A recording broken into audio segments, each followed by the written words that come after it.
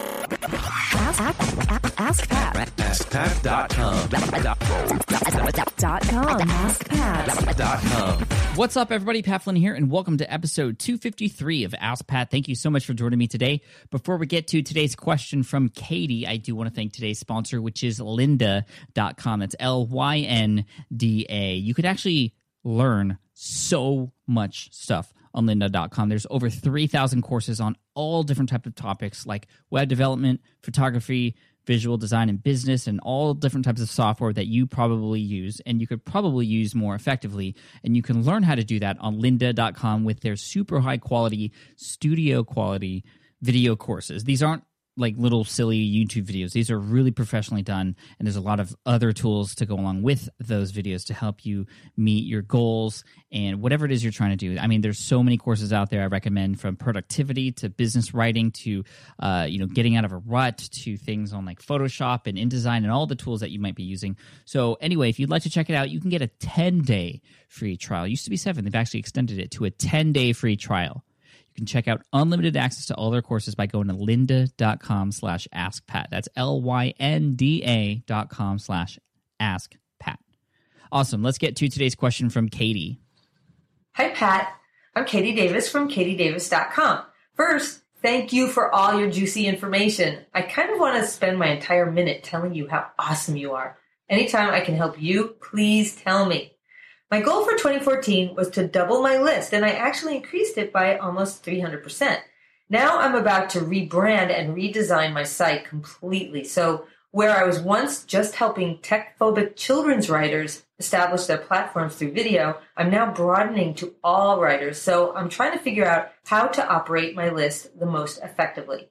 When I started, everyone was just added to one main list, and I have 60 evergreen autoresponders that go out every 21 days as a newsletter, providing valuable content.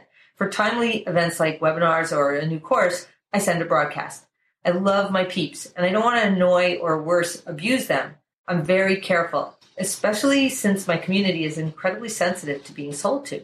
Many are not used to the marketing end of things. How can I take this list that I've had for quite a while and clean it up and organize it so I'm better serving my subscribers and so it's also better serving my business? Is it even necessary to keep it active through an evergreen newsletter? When someone buys something, should I move them to a different list? And then how is what I send those people different from what I'm sending people who are on the original list? Should I or how do I use the list for a funnel?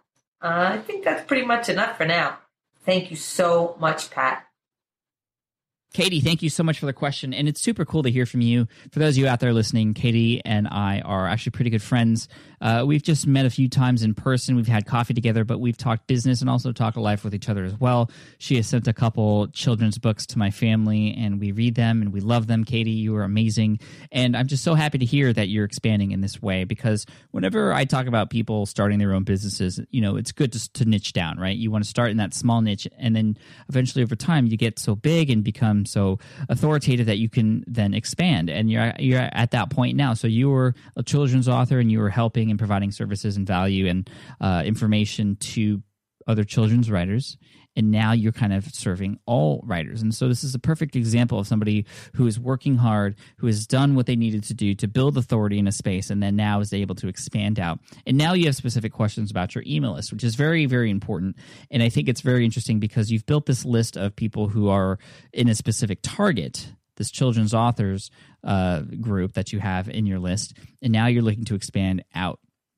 So there's a few things you can do here. I think it's really cool that you have this pool of children's authors. Now you want to start creating other pools of different kinds of authors as well. And I think on the front end, even before we talk about what you do with your existing list, on the front end, you want to start to be able to think about, okay, how can I segment my list? So if I do have children's authors, maybe they can go into that autoresponder where you're providing value to all those other children's authors. Maybe there's some content on there that is universal that can also go in an autoresponder that is for another list, another group of different types of authors. And so again, you're going to have to map this out, and that's absolutely what I would recommend. I would either get a big whiteboard and start with all of the places where people enter your site, and then where they go and how they go, and that'll help you form these different lists. And you don't want to create too many of them. And I've gotten a lot of advice from other people with enormous lists in the past, because I've been looking at how to tag my audience and also how to segment them into different email lists so I can better provide for them as well. I think that's a big reason why we want to do this. We don't want to just send everybody everything, because not everything is going to appeal or benefit everybody. So when you can segment your list and you can understand who is in this bucket and who is in this bucket and who's in this bucket, you could send each of them certain things that'll help just provide more value, also help you get in more tune with them, build a relationship with them even more, because you're speaking their language, you're giving them the information that they need and not anything that somebody else might need and they don't. And you're able to create these funnels that will perfectly align with products that are suited just for them. And you might even have a universal product that's suited for everybody, but if you speak their language, if you talk about their specific niche and the problems that they have and the solution that you could provide, there it is. And it might just so happen to be that solution for other people as well, but you're speaking the language of your target audience. And when you segment your list, you're able to narrow down exactly what you need to say in order to make action happen, whether that action is to take certain calls to actions, like to do certain things or to make things happen in their lives, or to purchase something that you have to offer as well. So mapping out the entire process is going to help as well. And this is something that I've been doing lately. This is why I think Infusionsoft is actually a pretty cool software to get into, because I've seen the dashboards of a lot of my friends' Infusionsoft platforms, and it's visual. It's completely visual, and it's literally dragging, dropping, and it's a little harder to set up. But once you get it, you can see the funnels as they are just, you're creating these bubbles, and when people go here and they do this, they get sent here, and if they enter here, this is where they go, and these are the emails they get. It's all visual. It's a little bit harder with something like Aweber or Constant Contact or MailChimp in terms of segmenting your list and tagging people. So on the front end, that's what I would do. I would discover, okay, where on your site are people subscribing and what are they into? You might even want to explore options like what Clay Collins talks about, who is from Lead Pages. He talks about creating specific giveaways for specific topics that you write about. So maybe this is something you're planning on doing in the future, Katie. Maybe you are going to branch out of writing specifically for children's authors, which is what I'm assuming you're doing. But that doesn't mean you have to always write content that's going to appeal to everybody. That means you could potentially write blog posts that are specific to some other group of authors. And in that particular post, maybe it's for, sci-fi writers. I don't know. I'm just saying that. But maybe at the end of that post, you'd use a tool like Lead Pages to deliver an opt-in, a lead magnet that is a 2-page PDF on the top 10 tips to help sci-fi writers break through the competition. Or maybe it's for an article for beginner sci-fi writers, and here are the elements of all the most successful sci-fi books out there.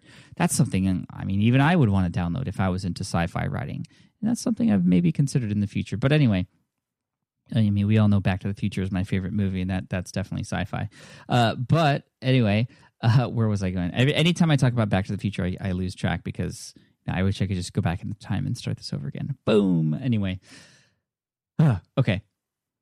Where was I going with that? Oh, yeah. So you have this specific lead magnet so that people who are interested in that article, who are going to be interested in sci-fi, are going to subscribe on that page, and they get put into a specific list or funnel, if you will, for people who are in the sci-fi industry. And then they get down the emails that you get, and they're specifically written toward them. Now, I wouldn't recommend you don't necessarily need 60 emails per group. And I would start small too. You want to segment not too many. You don't want to have too many tags or too many different lists. And this advice that I got from other people who have big lists is essentially what you need to start out with is a list for people who are not customers and a list for people who are customers. So that brings to your question, okay, so what happens when people buy? Do they get put into a different list? Yes, they absolutely should, so that when you send out promotional emails for products, you know not to send it to them. So you can send it to the people who are on the prospect list. But that doesn't mean you shouldn't send those other people emails anymore. And yes, they should be absolutely out of that autoresponder, which really its purpose is to provide value, but also drive people into your products and courses. And then when they get into a specific course, even for example, maybe you offer 3 products and they buy product 1. If they buy product 1, you can tag those people using a tool like Infusionsoft, and then be able to put them down a funnel that gives them information about how to use that product, how to get started with it, some success stories that came out of it, for example, maybe getting in on a Q&A with you in a webinar just for those specific people who purchased product one. And then that can be not only a way to provide value just for them in a very specific way for them, but that is also a funnel to get people into product two and product three. And then maybe people buy product two from your product one list, and then they get put down a similar funnel. Maybe people bypassed product one and they continue to go down your autoresponder sequence that they originally went through signing up, and then they get offered product two, and that one happens to be perfect for them. And then you can help pitch product one or product three, again, based on tagging. And that's why Infusionsoft is so powerful, is because you can tag people based on what products they buy, and then be able to send emails out specifically to those people, knowing what they purchased and what they didn't, so that you can then provide a better experience for them. You're not asking them to buy something they've already purchased, and it just makes it so much easier. So, Katie, I would recommend exploring Infusionsoft or some other tool like that. You don't have to start out with something like that. If you just think visually and map out what's happening, then you can make things happen with that. Now, in terms of your existing list, what I would do is, if you feel like you've given them enough information to build this incredible relationship with them, which I feel like you have, especially over that many emails and the type of information I know you could share, I feel like you want to be completely honest with them. That's my approach always. Whenever I'm trying to figure out what to do, I always think, okay, how can I be completely honest? What would be the honest approach here? And I think the idea would be to let your audience know through this existing list that you have sort of the new direction of the brand, so that they know a transition's coming. It sort of builds hype and excitement. You can even reveal some things that you have planned and things like that. They might, as you're doing that, share your stuff with other authors that they know who they might be like, wow, Katie's doing this other stuff now, and I know you're an author. Maybe you should follow. I follow her for the children's book stuff, but I know she's branching out now. Now, and her stuff is awesome. So you might get people to get excited for you for that. You can also use them to help you move forward and find direction for you and your business, Katie, because a lot of times those people who know your brand are going to be some of the best people to tap into to understand what to do next or what not to do next. And also it makes them feel like they're involved, so they're invested a little bit in what you're doing, and they'll be more excited when it comes out. I would just keep that list separate, but give them the option of being able to subscribe to any of the other ones that you then create. So any of the other entry points that you're going to have in the future on your site as well. I wouldn't put them through a totally brand new autoresponder. I would keep them completely separate. They're sort of like your legacy group, and I think it's important. And also, that they're children's authors as well, and that's important too. And you can have children author specific things there as well. That's what I would do. And I think if you haven't done this already, this is sort of a bonus tip here. This is for everybody out there who has an audience that they have already. You definitely want to create sort of an ambassador group. So as your business continues to grow, you're going to find people in your audience who just love you no matter what you do. Just people who they won't care what you do next. They're just going to follow you anywhere and everywhere you go. You want to segment those people as well. And maybe not in sort of an email list, but just know who they are and perhaps put them into a Facebook group or something like that. So that way you can keep them up to date on what's going on and get direct feedback from them. And also call upon them when things are launching, when you come out with new books, and when you need advice, and when you want to share something cool, get them excited. You can always go to them. It doesn't have to be such a big group. I have an ambassador list of a few hundred people right now out of the hundreds of thousands that visit my site every month, and it's really cool to just know those people are there, and I love them to death, and so anyway, just a bonus idea for you out there, Katie, and hopefully that this information helps. It's a lot to think about. It's hard for me to give you a complete answer here in 12 minutes. We'd have to sit down for a couple hours together and map this all out and figure it out to see what parts of your site people are subscribing on already and what you can do to segment new lists and things like that. But hopefully this answers your question. And if anybody else out there has any other advice or information that they could feel would help Katie, just head on over to Twitter and use the hashtag AskPat253 for episode 253. That's hashtag AskPat253. And Katie, I'm sure, would appreciate that as well. So, Katie, thank you so much for the question. An Ask Pat t-shirt will be headed your way. Can't wait to see you in person again, and maybe you'll be wearing that t-shirt the next time I see you. For those of you listening, if you have a question you'd like potentially featured here on the show, all you have to do is head on over to askpat.com, and you can check it out and ask a question right there. I also want to thank today's sponsor, which is lynda.com. You know, it's the beginning of the year. It's the perfect time to start to learn new skills, to be able to put them into use, to have a better year, the best year ever. And lynda.com is definitely the place to go with over 3,000 different courses to choose from. I mean, I've even used lynda.com myself for a number of different things. It's how I keep up to date with a lot of the new software updates that are coming out for a lot of tools that I use. There's some ScreenFlow videos in there as well. I use it to keep track of what I can do to better advance my skills on the DSLR camera, which is really cool. There's some great DSLR tutorials there as well. And again, these aren't just little YouTube videos. These are, I mean, they bring people in the studio and they film them, and they're great. And they come with worksheets and things to help you accomplish these goals that you want to accomplish. So if you'd like to give lynda.com a shot and try it out for 10 days, you get access to the complete site, all the tutorials and courses for 10 days for free. If you go to lynda.com/askpat, that's lynda.com/askpat. Awesome. Thank you so much for joining me today. And as always, I like to end with a quote. And today's quote is from Ralph Waldo Emerson. And he says, "To be yourself in a world that is constantly trying to make you into something else is the great accomplishment." Be yourself, people. I'm here for you. Take care. And I'll see you in the next episode of Ask Pat. Hey there, thank you for listening to Ask Pat 2.0. Now, you might have noticed that we haven't published a new episode in a while. And that is because in 2023, after 1,269 episodes, we decided to sunset the show. For now, at least. In this way, we can focus our energy and efforts on our other podcasts and other projects.